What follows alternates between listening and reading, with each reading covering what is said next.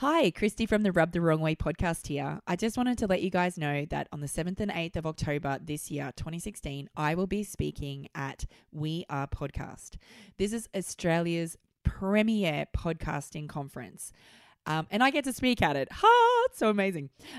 So I'm really pumped, and I would really love to see anyone out there who is super keen on starting their own show or meeting a bunch of influencers who have their own podcasts, learning more about this kind of fun, exciting medium and where it's going and how you can leverage it to increase your business and just be more awesome at life generally.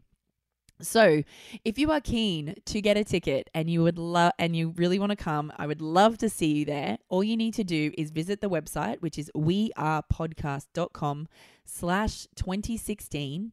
When you purchase your ticket, put in this unique code, which is Christie, spelled Kristiem, M for Melling. Put in that code and you will receive 25% off your ticket. That's an amazing discount. And I would seriously love to see anyone from my show there. That would be so cool. Please come up to the Gold Coast. Come and meet a whole bunch of really cool podcasters and come and hang out with me. That would be great. Awesome. And now on to the show. Welcome to Rub the Wrong Way, a podcast for massage professionals. Each week, we undrape the taboo topics of massage therapy life, go deep on industry issues, and help you discover practice-building tips and tricks from industry experts. Grab your laundry basket and join your host, Christy Melling, as we strip down, bare all, and help you get rubbed the right way.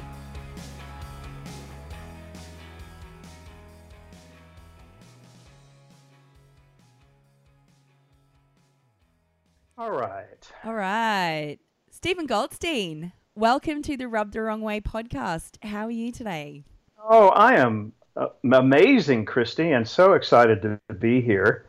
I'm so excited to have you on the show. I have actually been wanting to have you on the show for a long time, and you have actually been a requested therapist.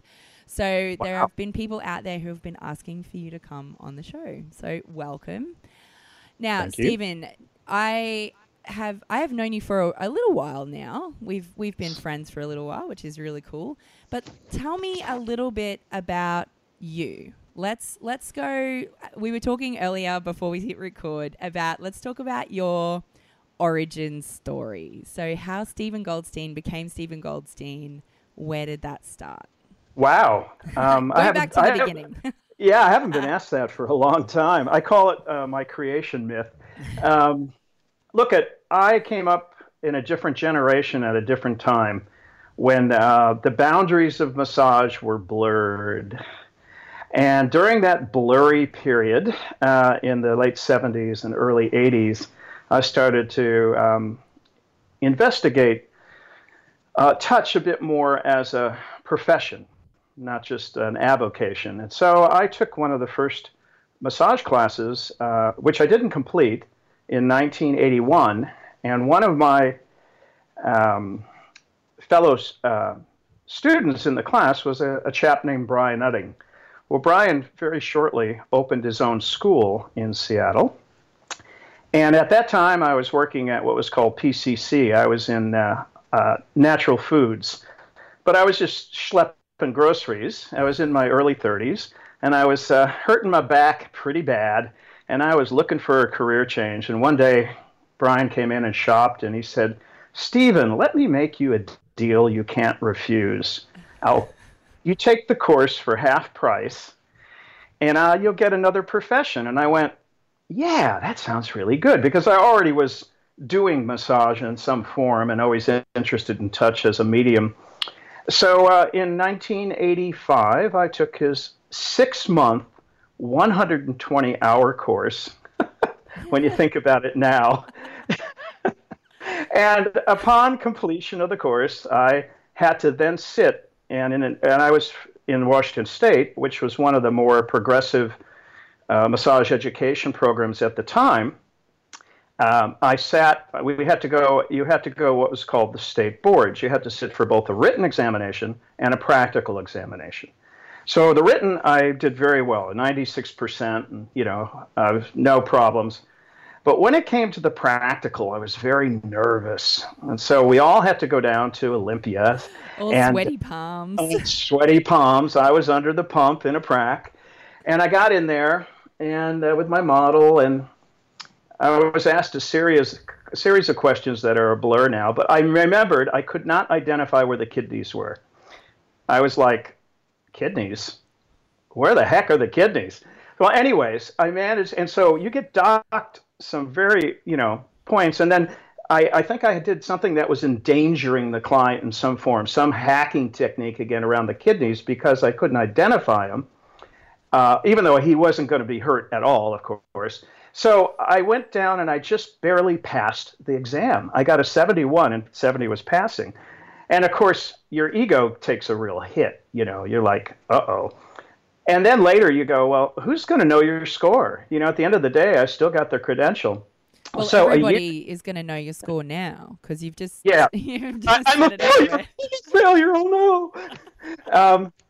So I was in Seattle, and I did a series of sort of what everyone does when they're sort of just in school or out of school, spas and stuff. And I was always wanting to do much more problem-solving clinical stuff. So long story short, a year out of school, Diana Thompson had a injury clinic over a chiropractic at a beautiful location in Green Lake in Seattle.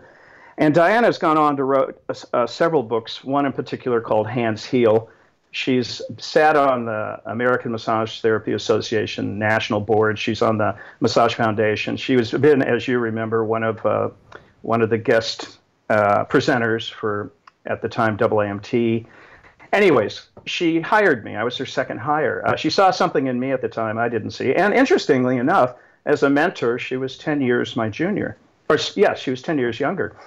And it was also the first gay massage clinic in Seattle. So I was working for a couple of lesbians, really. And then she hired a lot more lesbians. And then I had to deal with all those issues, which is being the token hetero man on a lesbian staff. And man, we had some cat fights and barn fights and dog fights, but it was always, with love. And so she went on to teach at a school right around the corner. Now, in that time, the two prestigious schools were the one I graduated from, Brian Udding, and the one that Diana was teaching at, Seattle Massage School. Brian wasn't going to pay you virtually anything. You would have to go through a year of assisting before they would even consider putting you on, whereas Seattle Massage School just said, yeah, we'll hire you.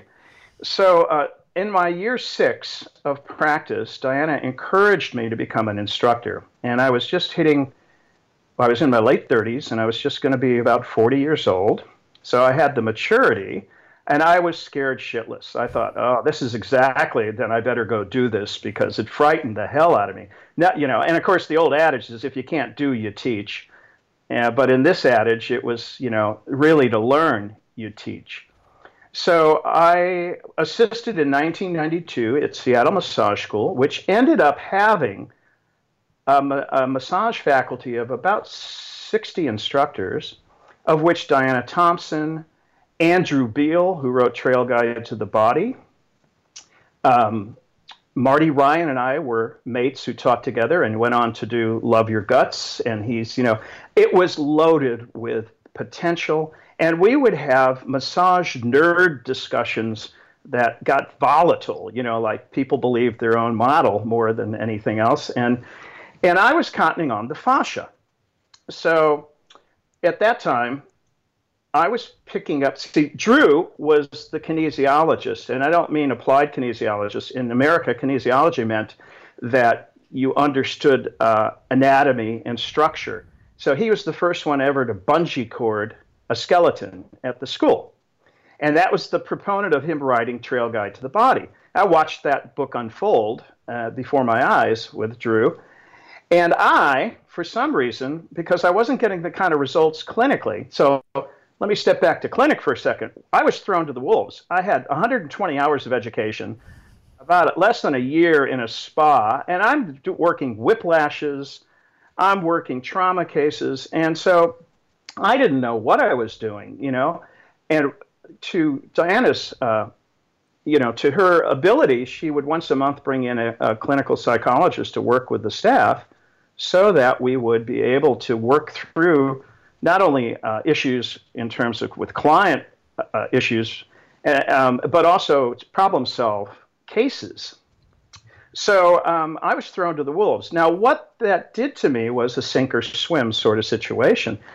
And I was in the U.S. Navy in 1971, and I remember I couldn't swim a lick. And so in order to pass, you had to sink or swim.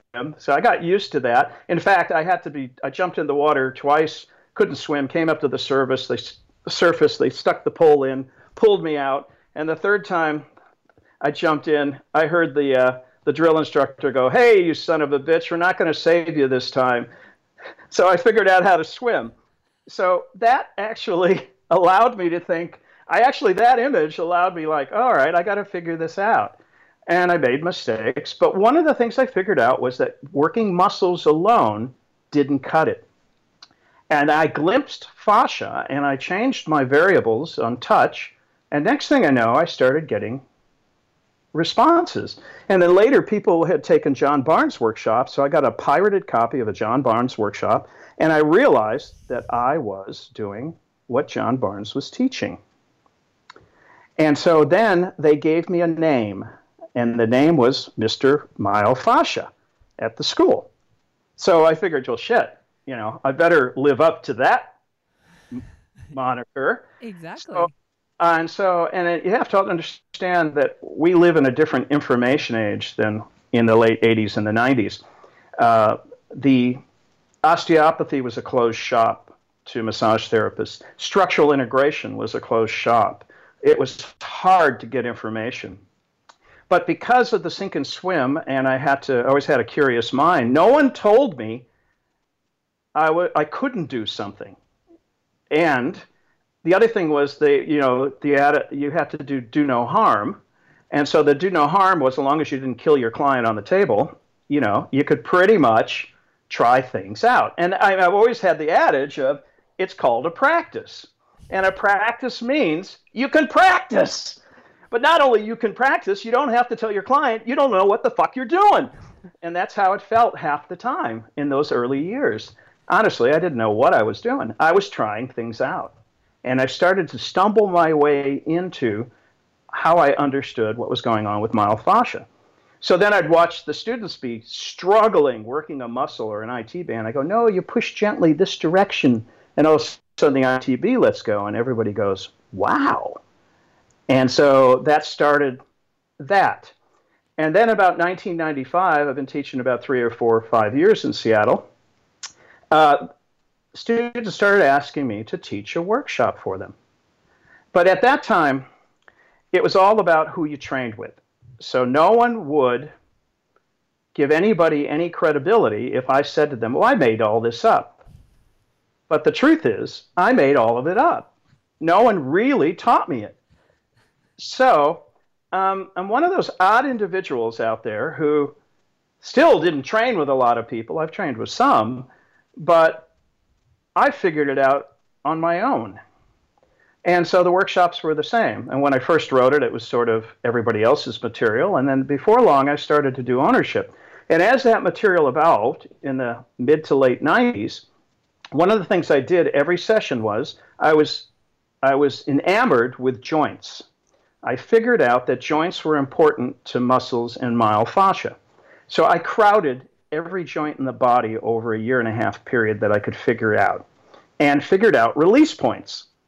And then, of course, as Ronnie Alexander said to me recently, he said, is your love affair with joint compression finally over? Or are you a one-trick pony? And I go, you're right. No, there's more than joint compression. And there was lots of holes in my education, and slowly through teaching, those holes have become filled. I've always been curious. I've always been reading. I never stop. I'm voracious. You know me. I'm always writing a new workshop. I'm always doing that kind of information. So that was just a natural extension of sort of my curious mind. And that's part of the creation myth. Wow. I mean, seriously, like I have a page full of notes here because I'm that kind of person. You have worked with some really, really big names, like Trail Guide to the Body. Like that's one of the Bibles. Like that's one of the like founding Bibles. Yeah, it's true. And I think it's a really amazing. I can't think of the right word. It's an amazing thing for you to come out and say, I kind of just made it up. Like, I just did what worked. Yes. I really feel like there's a lot of therapists, new therapists out there who are looking for a guru or looking for the magic, the magic person to give them the way that it will all fall into place and come together, when like you said, what they need to do is practice. That's right. I mean, guidance without a doubt. And mentoring and all mentoring. Of these things. Yes. They're really, really important. But at some stage, you have to realize that it's just a massage. You aren't going to kill. I mean, the chances you're going to kill someone on the table is really slim. It is remote, provided you obey some of the caveats that you were taught, which is to always work within the scope, to understand what you're touching and how deep and how fast, have respect for the consciousness of the body. That's when people get into trouble and they overtreat. And, I mean, I guess maybe I was lucky, because I tried a lot of things out that probably now, on thinking back, I mean, I devised one time, as I was working through the workshops, I roll people on the table. Okay, so what does that mean? What does that mean? Yeah. What does that mean? I know. It's like, what are you talking about now? All right, so in 1995 or 6, I decided that I didn't want to do Watsu, which was shiatsu in water, but I wanted to create a mechanism to work more three-dimensionally so that I would float a body. And so the craniosacral therapists were using air beds. So this is Steven's trademark. You always see a workshop, Steven has an airbed. Well, I've been working with an airbed since 1995, and what it allows me to do is to use the bottom hand more effectively than I would without an airbed, so that I can put top and bottom hands together and do vectors and shears and two-point relationships for tension and assessment, palpatory assessment. So that was one of the things that I utilized in my practice early on that was very different. I kind of lost my train of thought there. What was the other question? I think we were just talking about mentoring and how Right. It's important to try things out and kind of be okay with being a bit and be okay with not getting it right. I think in fact, that's more important than getting it right. Yeah. You've nailed it. And one of the things I write about in my upcoming book, that's seems to be being written for the last 10 years, but hopefully it will come out the end of next year, is, you don't have to get it perfect. The nervous system doesn't need perfection. It needs communication through touch. And that's sort of one of the things that you want to work with. So let's talk about your recent stuff, the recent work you've been doing. Let's go to some of the stuff you've been doing overseas, because I know you've been working in places like South Africa.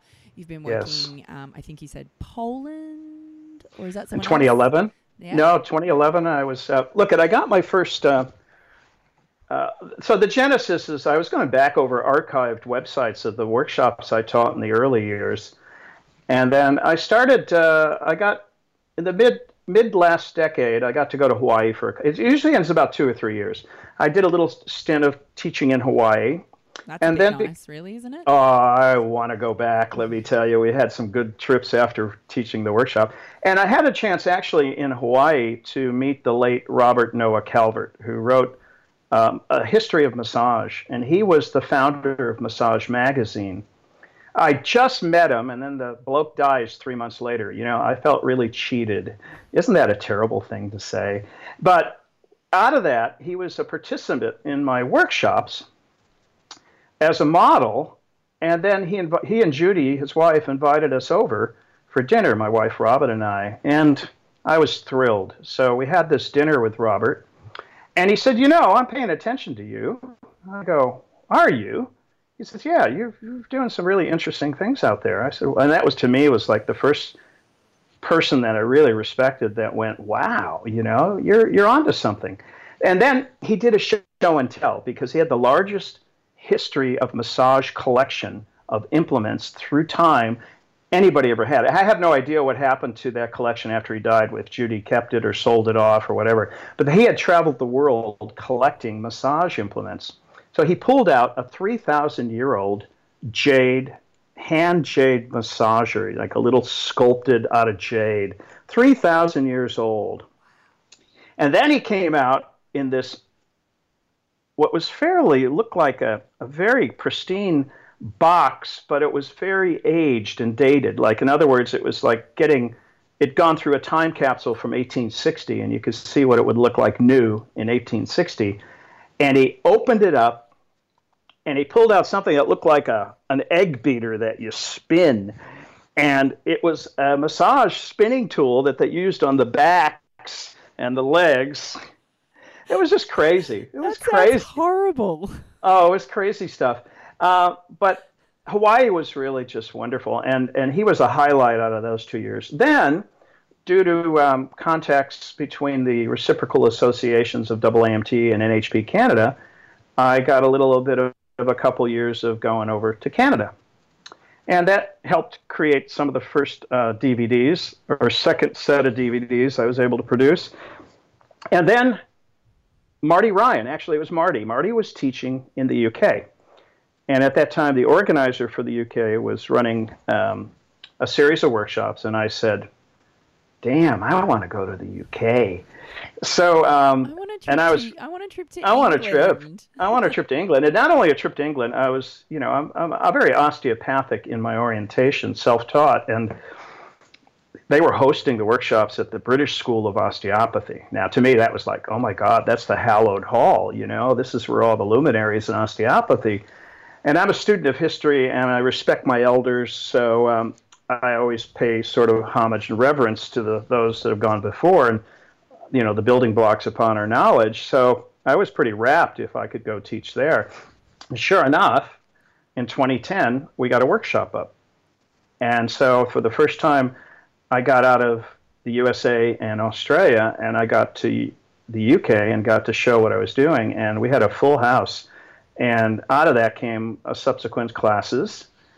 And at the same time with that one, I got a cold call email from Poland. So I taught, first time my work was being translated, I taught a 3-day course in Poznan, which is directly east of Berlin over the border. And Poland is a very interesting and, they're ripe for Western influence. It's a very mixed sort of bag. It's like, very impoverished looking on some levels, and yet the women walk around in Paris fashions, so you get this really interesting Soviet era poverty mentality in the infrastructure, and then you have, just women dressing like, they're on a rue de Boulevard in Paris or something. So it was just really interesting. And of course, they don't question you. So the students sat there like lemmings in the seats, and so I had to figure out. Lambs to the slaughter. Yeah, it's like, well, okay, authority, like, they're not allowed to question or get shot. So you had cultural differences, including translatory differences. So that led to a guy who was following me on the UK site from South Africa to go, Andrew Seymour, wonderful, becoming a really good friend of mine, said, hey, we'd like to see you down here. I said, well, there's no way I can go down there without an organizer. So he put me on to Craig Smith at Club Physio, and I ran my first course in Cape Town and Joburg. And Joburg, you couldn't walk around. You had to be traveled in your gated communities. So it was like another cultural moment of going, wow, the stories are sort of true. No white boy on the street, and I had mixed reviews. I had people that absolutely loved my work, and for the first time, I had people who called me a wanker and who thought I was just disposing pseudoscience bullshit. The crowd was physiotherapists. And that was my first real understanding that I need to tailor my work and to the audience, that I really have to reference really well, and that I keep my personal biases and beliefs to myself in teaching, and that I walk a middle road of telling the truth when I don't know something. Of course, I always did that, but that still had to be more adhered to. And I found that it made me a better instructor. It was growing pains, and let me tell you, they're pains when people don't like what you're doing and they challenge you. And as I always tell my students, if you're respectful in the challenge, and this is what we're noticing on all the blog sites, how not to take things personal, really, when there's a forum of ideas that are being challenged and contested.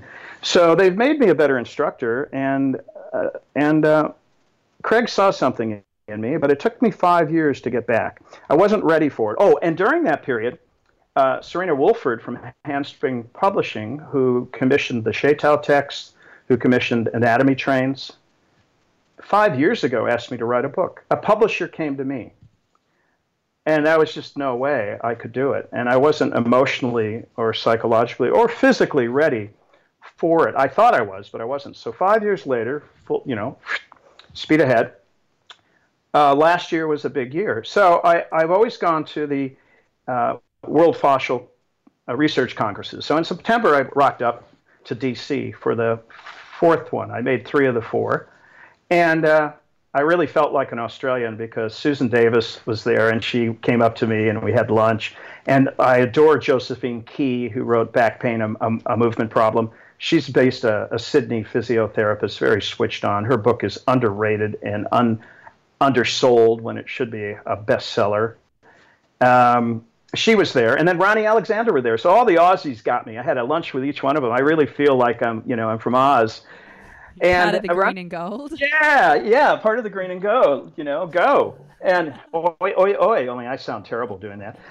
So Ronnie said, "Hey," I said to him, "I'd really like to present at the British Fascial Symposium, but I don't think I'd get in, because I'm like a big goldfish in a small pond, that's the bigger arena out there." And he said, "No, don't think like that. Put in a proposal and you might get in." So I said, "Sure, why not?" So I was writing this new coursework on neurofascial mobilization, and because there's a story behind that one, of course, as well, but we'll get to it at some point. And I said, "Oh, well, what the hell? I'll put it in," and not thinking I'd get in. And I was going to be in London anyways because Jing Institute, Rachel Fairweather's school, who wrote a book called Massage Fusion, based out of Brighton, UK, said they'd take my course. So I was going over, and whether I was going to present or not, I was going to go to the conference because Gil Headley was there and Carlos Stecco was there and a bunch of other good names. And I emailed Jan, who was the organizing committee, and I said, "Well, look, I'm coming over. Just let me know. It's okay if I don't get in." She says, "No, hold on. We like what you presented. Hold back. We'll get back to you in about a week." And next thing I know, I was in neurofascial mobilization. So not only that, I think I shocked them and myself. My class was the first to book out. We overbooked it. So I had the first sold-out workshop at the conference. I thought, yeah. And so I went over there and did a really good job with it, I thought, and the responses were really favorable. And this past year, AAMT has been having me go around as one of the workshop presenters in their stable. And I presented that in Perth, and in October I'll be presenting the one-day class in Adelaide. So that's the recent stuff, plus I'm writing the book called Fascial Therapy, an integrative soft tissue release fascial therapy approach. And I just did a couple of neural DVDs with David Sheehan, and there's more on the horizon, collaborative conversations with different social marketers, and trying to become less of a Luddite and more of a presence out there with my brand. So that's the current stuff. Whew. You have been on a whirlwind tour. That's really there's a lot of stuff going on there. So let me rewind just a little way to neurofascial mobilization. Yes. Let's talk. You look super excited to talk about this. I love I it. am. You're like, this I is am. my bread and butter. I love it. Yeah, it is. I found another niche in the market, kiddo. I gotta tell you. Okay, so here's the genesis. Can I launch? Can Hey, I go? let's go. I'm Okay. ready.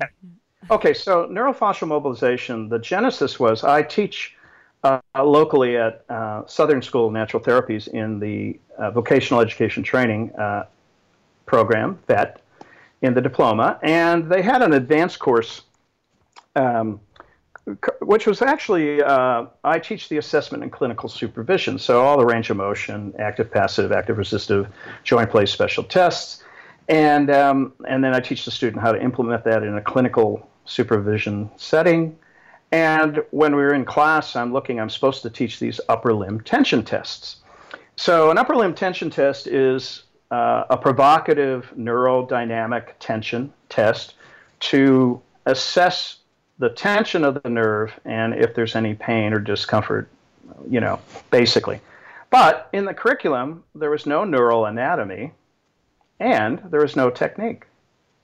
And I thought, wow, what's going on here? So my supervisor gave me leeway within, as we looked at the competencies of the course, to go ahead and deliver more anatomy and technique.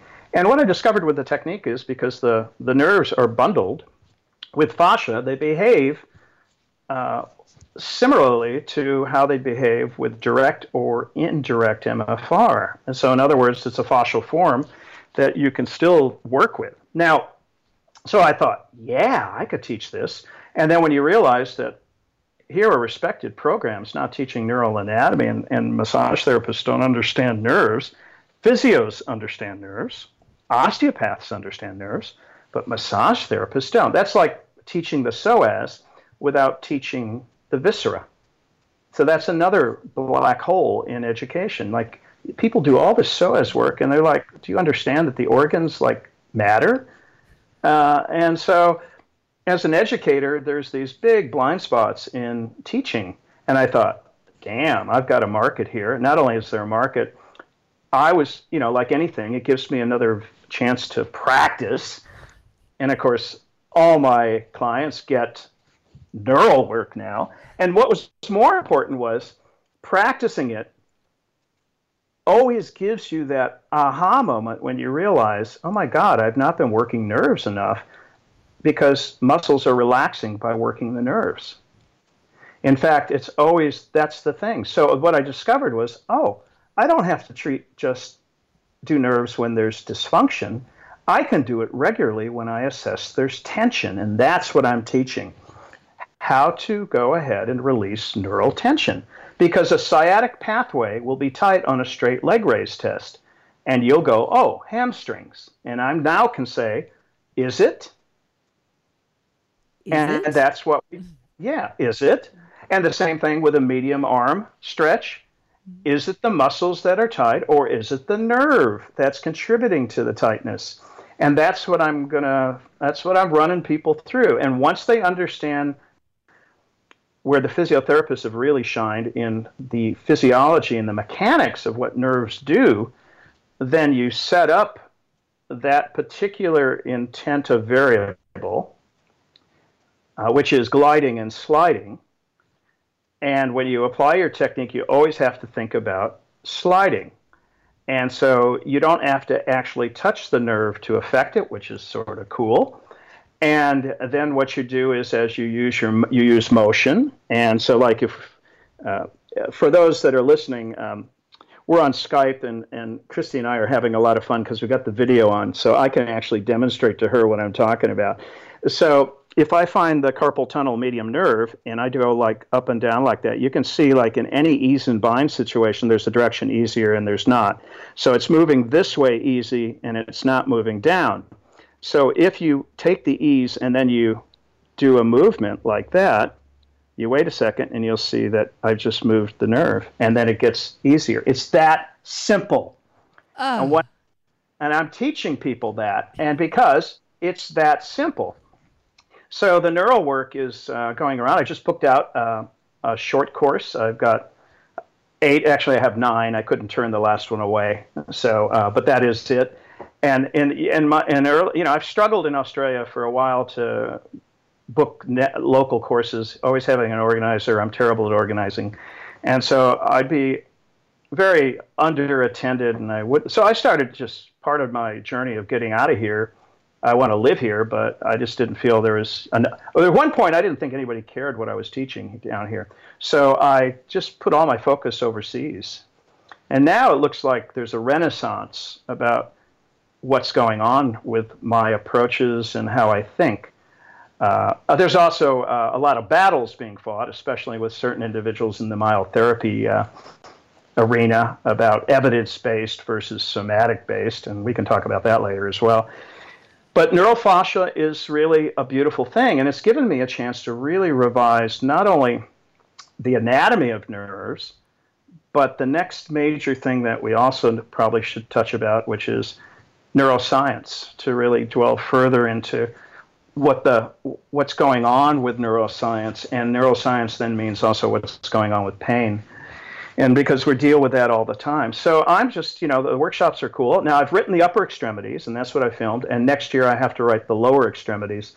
So then I have a nice little neural package to take around. And eventually also we'll have a separate website and also a separate technique book. You are a busy, busy man. Well, you make it sound like it's so effortless for you. It's not. It's not.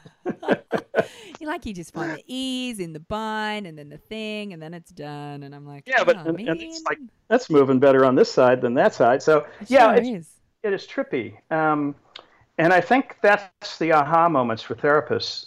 These concepts that they're not quite discovering for themselves that I have. And remember, I've been practicing 30 years and teaching a quarter of a century now. So I know what I'm on about. And I'm also, because people either love me or don't love me. I sort of don't take prisoners. There's no middle road with me, it seems like, because my mouth gets me in a lot of trouble. Christy, I'm outspoken, a loud American. I know what it's like to have a mouth. Yeah, I'll refrain from any comment on that. Anyways, there's the neurofascial mobilization story. Well, it sounds like it really does. I love to hear you talk about how you develop techniques and how you kind of move into what you do. And I think this is where you and I get to open the Pandora's box. I think we can kind of talk about the myotherapy kind of. Do you want to open that box with me? A little bit. Yeah, let's open. Okay, so what's your question? Give me a question so I can answer. Okay, so my question is, how relevant is evidence-based practice? Right. How many studies do we need? How many yeah, let's go down that route of, is it evidence-based practice or practice-based evidence? Okay. What do we need? Yeah, what do we need to do? This is a favorite topic, and depending on who you're talking to, and since you're talking to me, you're going to get a particular bias. Absolutely. And belief. So, not to turn off my evidence-based fans, okay? This is not about turning you off. It's not, I want to make a disclaimer and a caveat before I launch into sort of my own personal views. And that is, as an instructor and educator, I have to take a middle road. I clearly teach from evidence. There's no way you can't. I'm not a science skeptic. I am also, however, I embrace pseudoscience. And that's where it gets trouble. That's where the waters get a bit muddy. Yeah, and massage, and that's where they're trying to clean. We're living through, I'm writing about this at the moment, we're living through really interesting times. We are on shifting sands, which means we're living through a paradigm shift as we speak. So the skeptics are taking the forefront. Evidence-based is pushing hard to be part of a more global medical model. And if the science can't prove it, then because basically what happened was woo-woo says people who are doing woo-woo are living sort of in their own world of perception. And it is really our perception that's going on when we're touching. So this now leads sort of into an interesting thing around perception. And I've been writing about paradigms, belief systems, biases, and perception. Before, in the first chapter of my book, and that's been sort of bogging me down, and I keep changing my mind, and I rewrite my content. So Colin Rossi, who I have great respect for, who is, again, an outspoken advocate. He's in an association, Australian Massage Therapists, who at times has an antagonistic relationship with AAMT on points of reference here and there, but he puts his money where his mouth is. I wanted to do a scoliosis webinar. So here's the difference. So on the myotherapist forum, the administrator of that myotherapy discussion group said, "How dare you," basically to me, "how dare you teach scoliosis because you're not trained in it, and you're not a physiotherapist. So therefore, you shouldn't know about anything what you're talking about." Where Colin, who is a structural integrationist, brilliant mind, works with scoliosis clients on a weekly basis and devotes his time to do that. And as I managed to get my publisher onto him, I'm hoping he puts out his book because it's really important. He made material available for me to use, and I cited him. And so basically I said to the person on the myotherapy discussion forum that, what do you mean I can't talk about it? Just because I'm not, evidence-based trained in it, that I can't have a voice on it? I'm an educator. Part of my curiosity is to delve into things and report on it to others. And so as an educator, of course I believe in evidence-based models. However, I'm comfortable in the unknown, very much so. So I have all kinds of things that come up in practice that cannot be explained. I have what's called, I choose to call it, now this is where, hold on to your hats, where the listeners are going to go, right, but I have what's called a felt sense. And a felt sense is my internal perceptual barometer, for lack of a better descriptor, right through from my sternum down to my solar plexus. And when I'm working with somebody, I get a perceptual wave that comes up that I can utilize that gives me information about the changes in the system and if their autonomic system is responding to my technique. That's why earlier this year, when I had my back turned to a table and I was still talking to you and I was tuning into the table behind me, and then when I said to the girl, "No, move your hands to the left, you'll get the release there," she just about dropped her drawers and went, "You're a guru." And I said, "No, I'm not a guru. It's not a guru." No, in fact, just away from the guru. Just call me goo. I'll take the goo, not the guru. What it meant was I have a heightened perceptual sensitivity. What is that? That's unexplainable. Now, people would say, in the bias that we're talking about these days, would call that a pareidolia, a palpatory pareidolia. It would be a subconscious illusion involving a vague and random stimulus that I perceive as being significant. It means that somehow they would say that, in other words, if I saw a cloud that resembled the face of Jesus, that Jesus was talking to me. Wait, you don't see Jesus in your cheese sandwiches? No, just in my tea leaves. Ah, I see. I had a grandmother who read tea leaves. So see, it started really young. They indoctrinated me with pseudoscience. And then I had relationships with astrologers and tarotists. And, oh my God, the occult. I studied theosophy. Oh no, I even went to a school of magic. And shit happened in that school that I can't fathom to explain to you. There were weather changes just over the house. So, so what do you do with that, right? What do you do with that? So we write down on our piece of paper, School of Magic, talk about later. Yes, all right, later. I'll talk about later on that. So for me, I moved to Seattle because it was the only place where alternative spirituality materialism and progressive insights were allowed, and the rest of the country felt really conservative. So I've always been in the alternative. I'm married to a homeopath, for God's sake.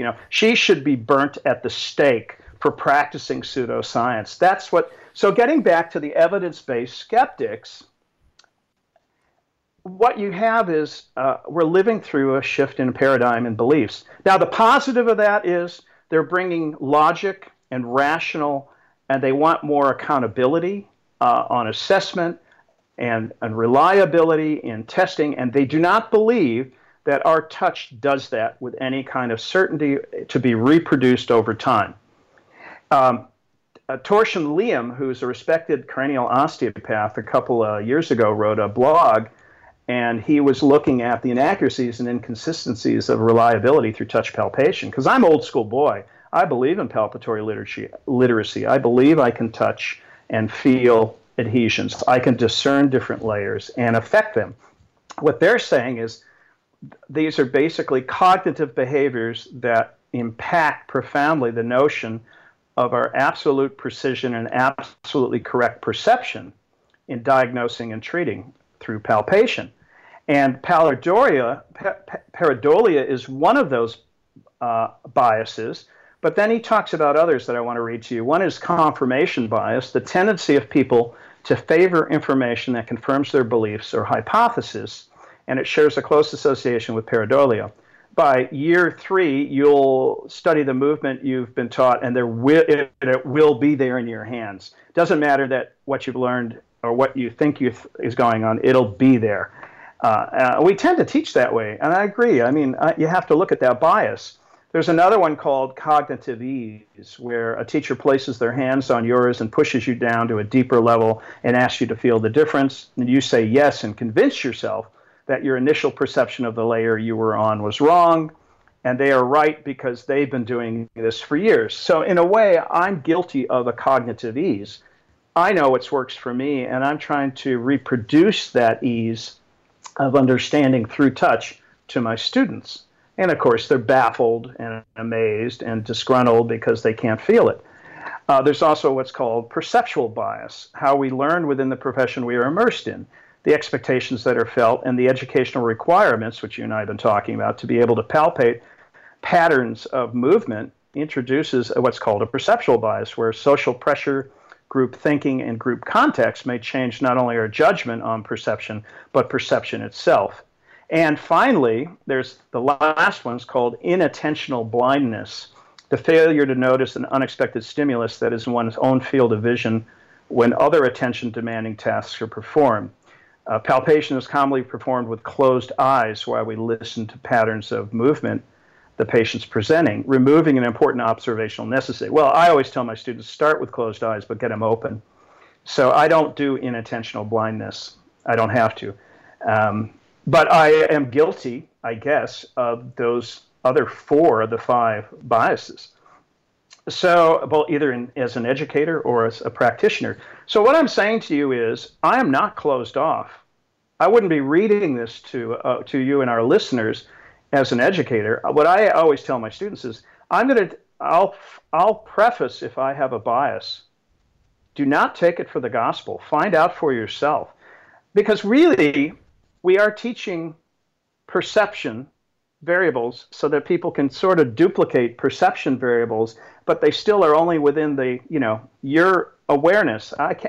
And for me, I frame this more as, and Lederman talks about this, by the way. Errol Lederman, he's a great book.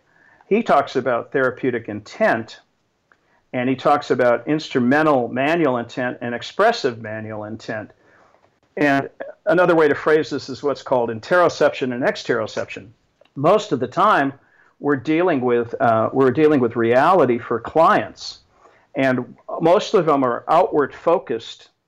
They're not in touch with their bodies, so they're aware of pain and they're aware of external things. But you ever get the client that you ask them what they're feeling and they can't answer that question because they have no physical connection with their perceptual awareness inside themselves. And so a lot of our treatment is about doing that, and that can be framed as interoception.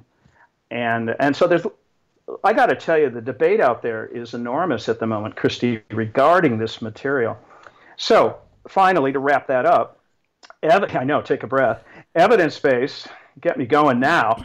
Evidence-based, I believe in, but I don't share the completeness of the work. And what I complain to them about is their judgment that I am somehow an unintelligent, uninformed, non-educated person who's embracing unknowns and having phenomena occur that I utilize in my practice with some reliability, that, it's all smoke and mirrors.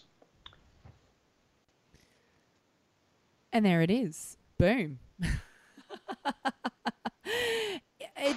It is really interesting at the moment because I know, and I'm booking an interview at the moment with John Sharkey, and I'm pretty sure I love John.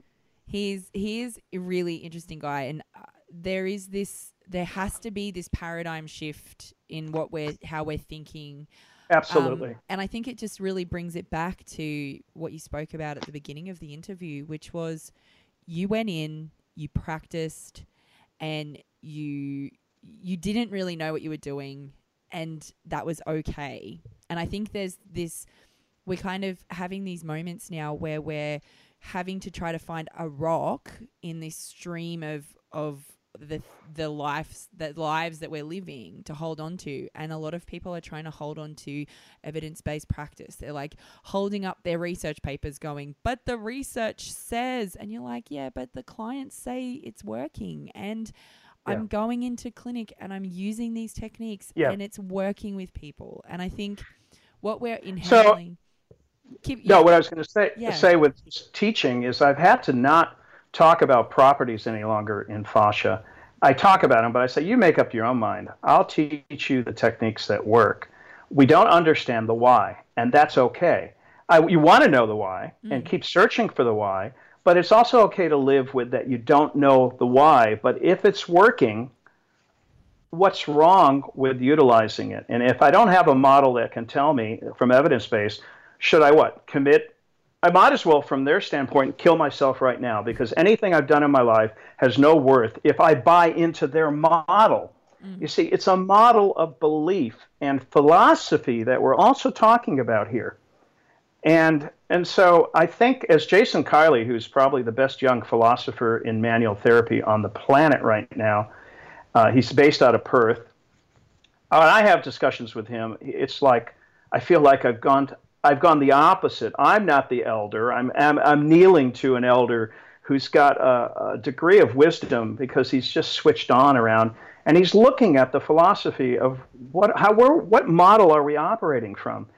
And make no mistake, even though they won't admit it, the people that have an evidence-based science model are working from a belief system. And, that belief system is that model is the only way to prove anything. And I think what they think is somehow that the other side discredits that or disregards it. And it's not true at all. I think you can have several models operating at once. I think that's the paradigm shift we're talking about. And so as a practitioner, they have to examine their own beliefs and biases. Because make no mistake, massage as procedure and technique is one thing.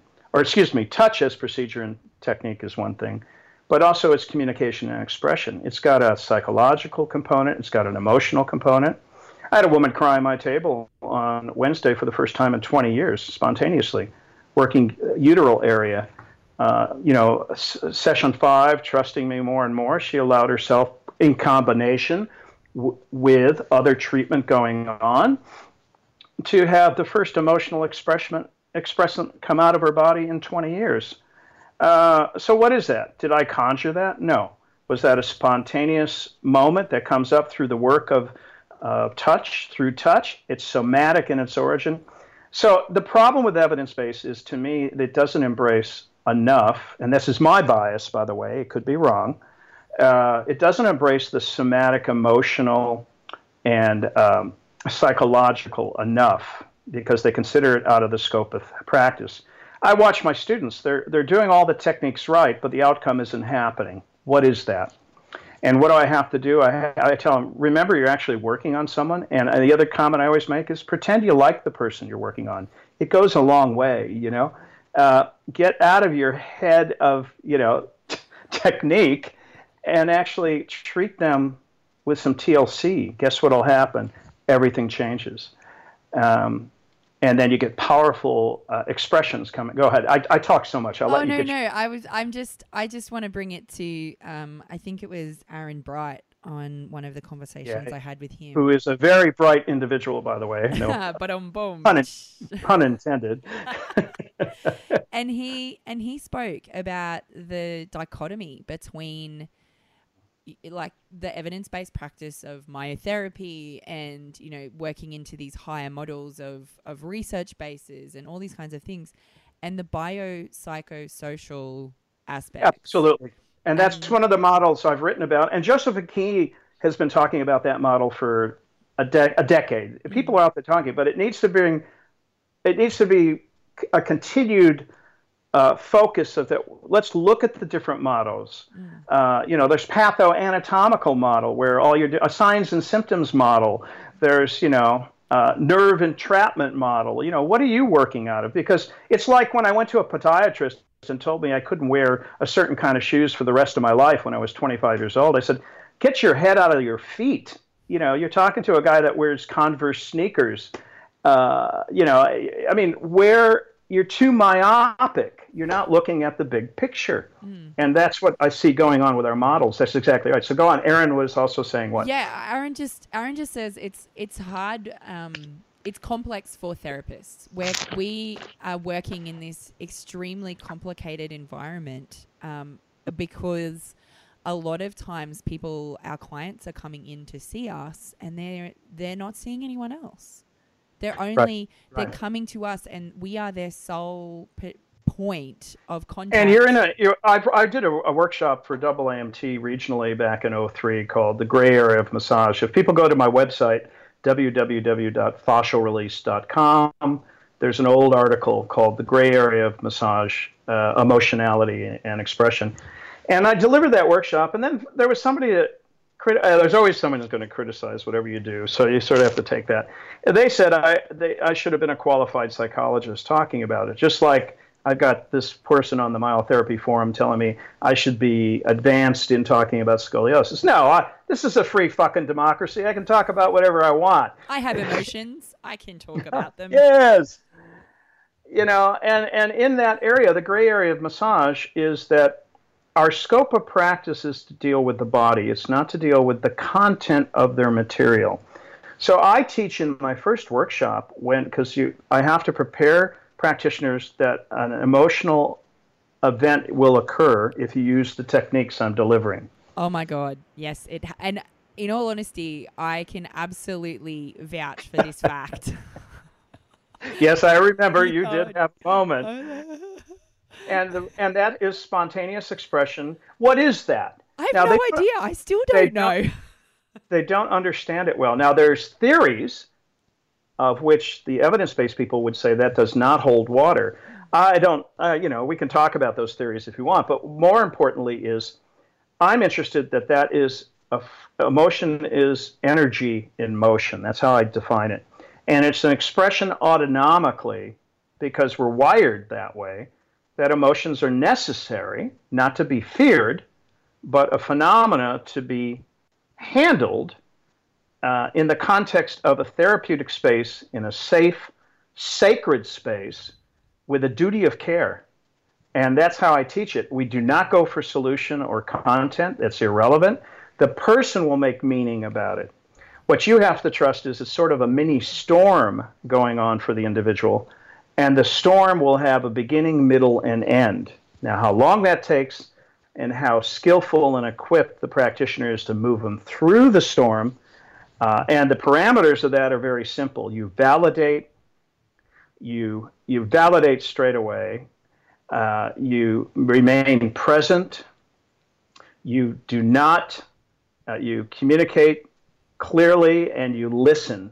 Listening, I can't stress enough, is sort of one of the hallmarks in this sort of thing. You know, without judgment, by the way. Now, that's hard to do because discernment is a form of judgment, but without biased judgment about your client. In other words, making them feel safe, have trust, and validation are the real critical components. And you can handle most any emotion that comes up if you know how to work with those variables. And this is what I teach now, variables, really. I'm basically framing things as touch is nothing but variables of touch based on sensory receptor response at the simplest terms. And once you understand that every soft tissue has that, you vary your variables and you get varying responses. Wow. So many things. This is like therapy. It is Christy. like therapy. It's like we're gonna be tears and all of the emotions. I've watched you change after this conversation. That's so cool. This is my mission in life, Christy. I want to download this material out of me. I'm obsessed. Not obsessed is the word. I have to teach.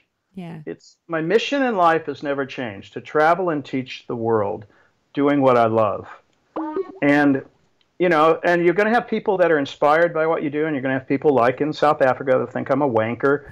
And so be it, because it's not going to shut me up until, I don't have a breath to draw. I've figured some things out, and I want to share them. And I have beliefs and biases as like anybody else. But it's mostly about, trying to enhance and support and create a passion, which has never left me in this industry. I find I'm fascinated by this whole process of touch and what happens with it, and I've never lost that appetite and curiosity for it. You are truly amazing. I really believe that you have a lot of really cool stuff to share with people, and I'm so grateful. I'm so grateful that you've come on the show and you've shared a little bit of the wealth of passion and knowledge and all the things that you have. So let me finish with one final question. Okay. And I think this is actually, I'm going to have two final questions. Right. One. I'm ready. Yeah. If you could receive a treatment from anyone living or dead, wow, who would that person be and why? Oh, that's hard. I wouldn't be one treatment because there's so many different ones. Because you're okay. There's two that come to mind. Okay. Because I'm going on Millionaire's Hot Seat in a few weeks, and one of the stories I had was in 1978, I traveled bicycle around the Big Island of Hawaii, and during that period, the Kilauea crater erupted. So one night, the person I was with and I went, and we watched the flow of the lava and the fumes, and the Lomi Lomi Hawaiian spiritual elder, Auntie Margaret, walked barefoot on the lava and did a blessing to Pele, the god of the volcano. So that gave me an instant love for Hawaiian Lomi Lomi. Now, Lomi Lomi was meant to be a spiritual delivery of body work. So that's one.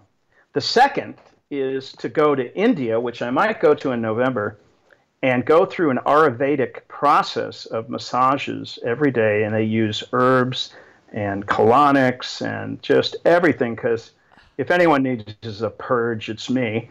And so I would do that. If Milton Traeger was still alive, I'd get a Mentastic Traeger session because he developed oscillation. If Moshe Feldenkrais was still alive, I'd get a Feldenkrais session. So basically everyone. You're like, I want a treatment from everyone. Not from everyone, no. The thing that I wouldn't want is I don't want remedial massage muscle work. Personally, it doesn't work for me. I want somebody that's more somatic-based, goes slow, is really in tune with the body. For me, that's what works. So I can take therapists if they have that element. But yeah, those would be the highlight ones, I guess, from that question. Fantastic. And my final question, and I feel like this is going to be a big one, though. I probably should have asked this at the start. But yeah, well, Is there something? This is an extended version of this podcast. Go ahead. This will be the bonus. This will be the bonus material. Yeah, this is the bonus one, folks. Bonus material. What rubs you the wrong way about the massage industry? Oh, this should be the second one. All right, let's just start. Oh my God. Well, elitism. Biotherapists that think they're God's gift to the discipline, who want to be so matched up in the medical model that they adopt just a rigid viewpoint. That rubs me the wrong way. That they discredit massage as being valuable or have a place when actually it's massage that's leading the way, not the higher education. I've come full circle. I was elitist for a while. I've come back to recognizing that I'm always going to be a somatic body worker. So what rubs me the wrong way is these people who think that their modality is the only modality, and they align themselves in a worldview of narrowness. That really rubs me the wrong way. Steven Goldstein, thank you so much for your time today. It has been a delight and a pleasure, and I'm really 100% positive that this is going to be a really awesome interview. Everyone is going to be so stoked to hear from you. Now, where can my listeners connect with you online? So give me your web address again. I think that's fascialrelease.com. That's right. I'll embed this once you give me the link on my site. I'll post it on my Facebook professional site, and anyone that wants to friend me at Friends of IFR/ISTR, Integrative Fascial Release and Integrative Soft Tissue Release. That's my professional Facebook site. Fantastic. As we've been discussing down the road, I decided I'm going to create these little 5-minute master classes that I want to get up on YouTube, and they're going to be free. Yay, free. So and this is going to be free, this podcast. Absolutely. I want, that's fantastic. Sort of the story. And anyways, if you sell the stuff, it's going to get on the, black market anyway. Someone's going to make a copy of it. So what the hell? I want to get this stuff out. I don't want to hold it back. So fantastic. Well, we look forward to you not being held back any longer. Thank you so much, Steven. Thanks for listening to Rub the Wrong Way. We'd love to connect with site www.rubtherightway.com, where you can download your free copy of The Hustle Method, 6 Steps to a Kick-Ass Massage Biz, or on Facebook, Rub the Wrong Way Podcast, or on Twitter @RubWrong.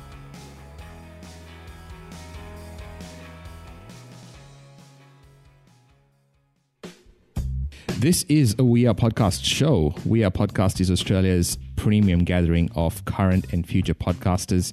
If you aren't a member yet, you should go and check us out at wearepodcast.com and click on the Members Live Here button right in the center of the page.